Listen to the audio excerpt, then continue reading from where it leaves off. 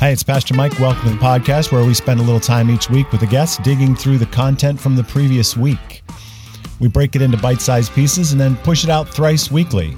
We hope it helps you put God at the center, follow Jesus better, and love one another more practically. We call it Rechurch. So baseball season's almost over? Yeah, a couple more weeks, and then we're out of baseball purgatory. That's right. All right, welcome to the podcast. I'm with Adam Heath as part of the teaching team, but we're talking about Romans chapter 14.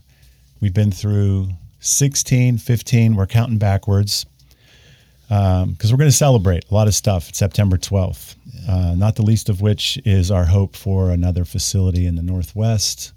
Got some great leads. We've even got some people that know people They got a guy. Well, yeah, there's just it's cool to see things coming together in such a way that it could be kind of a corporate accomplishment. It's not just us. There's people like that are interested in what we're doing, and that's exciting. It's exciting to be not just one single entity. Yeah, but be part of the community. Sounds like I don't know. Like the way things were supposed to be. Yeah, exactly. So Romans chapter 16. Or 14. But starting, I just wanted a little recap. Thank you for trying to keep me on track. 16.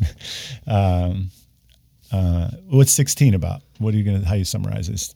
Well, I mean, a lot of it's he's kind of laying out his plans and saying goodbye and saying hello to so many people, and just a great reminder that there's this miraculous thing where these people have been established, not just individually in Christ, but corporately in Christ. It's a diverse group. That's the thing that stands out to me, is it is a radical diversity. Yeah, I think that's exactly right. It's miraculous. Miraculous diversity at the earliest stage of the church. I don't think I said it Sunday. I think it might be the most diverse the church has ever been. Oh, yeah, you did say that. Because it's getting less and less diverse as time goes on. We just keep fragmenting into our little spaces where we're like everybody around us. Heartbreaking, because we're missing out on what they got to experience in that miraculous space. Yeah.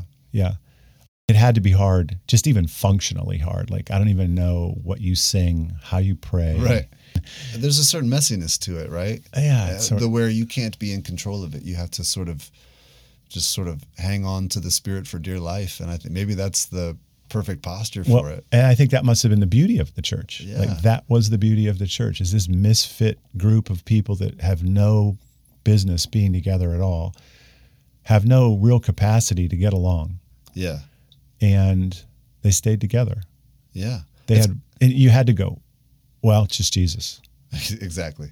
It's kind of what you can see coming out of Romans 14 too, not to get ahead of ourselves, but you get a little hint like, oh, this was kind of messy, wasn't it? It was hard. Yeah. They couldn't just put it in a nice clean box and package it and program it and squeeze it out every Sunday, Yeah. And do you think the Jews are getting a bad rap in 14? Well, I do think that there's a posture that we have to go into it with. Like earlier in Romans, you get an understanding of like both sides need to humbly come into this community space. And I think if you miss that posture, you can misread Romans 14 as being somehow like discriminatory against the Jewish people in the room that Paul is writing to. But I think the posture that he's calling for throughout Romans of humble sacrifice, a loving community that he's envisioned, throughout Romans. If you read with those things in mind, then you understand it a little bit more fully. Yeah. They're like the older brother. The Jews are, they are the obedient ones. They have been doing everything they can to follow God. They know God. They have history with him. And therefore have so much to offer. Right. They just have, and I don't even know that it's fair to say that they'd failed on any particular front. They were doing everything they understood that they were supposed to do, and now everything's changing. Yeah. I don't know if they were necessarily being held to account for the things that were fading. This new covenant is now in place, it was just really, really hard to make that switch, which is understandable. Yeah. But Look how hard it was for Paul. Right? Right? Yeah. Yeah.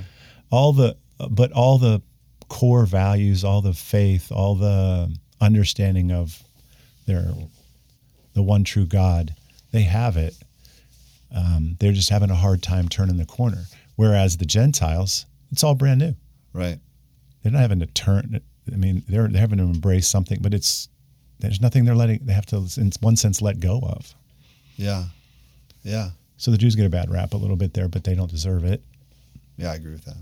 There's so much beauty in the sense of understanding that even as Paul is writing Romans, what he's constantly leaning on is the Hebrew scriptures. And it's like he had this Rolodex of scripture in his mind. And then with Jesus, he sees how it all clicks into place. Yeah. He's just trying to help other people see the same thing. Yeah. If we were to boil all that down to one point to wrap up the first part of this, wouldn't it be something in the neighborhood of humility? Like so many people that are a part of church today have been a part of church. But things are always changing. God is trying to do new things. The ability to let go of the old and hang on to the new, or find the new, what God's doing. Without that, you can get off track or stale. Yeah, and I think that's at the heart of ReChurch for us here at Vista, and I think lots of churches around. Just knowing a few other pastors and knowing a few people around the country, everyone's been a little bit disoriented with the season of life that we're in, and I think what we're seeing maybe is people who have humbly been willing to say, okay, well, let's plant that seed of humility and let's see what God makes grow out of it. Yeah. This Christian life is a life of faith in Christ. And the pathway to faith in Christ is certainly not limited to, but centrally at its core is a level of humility.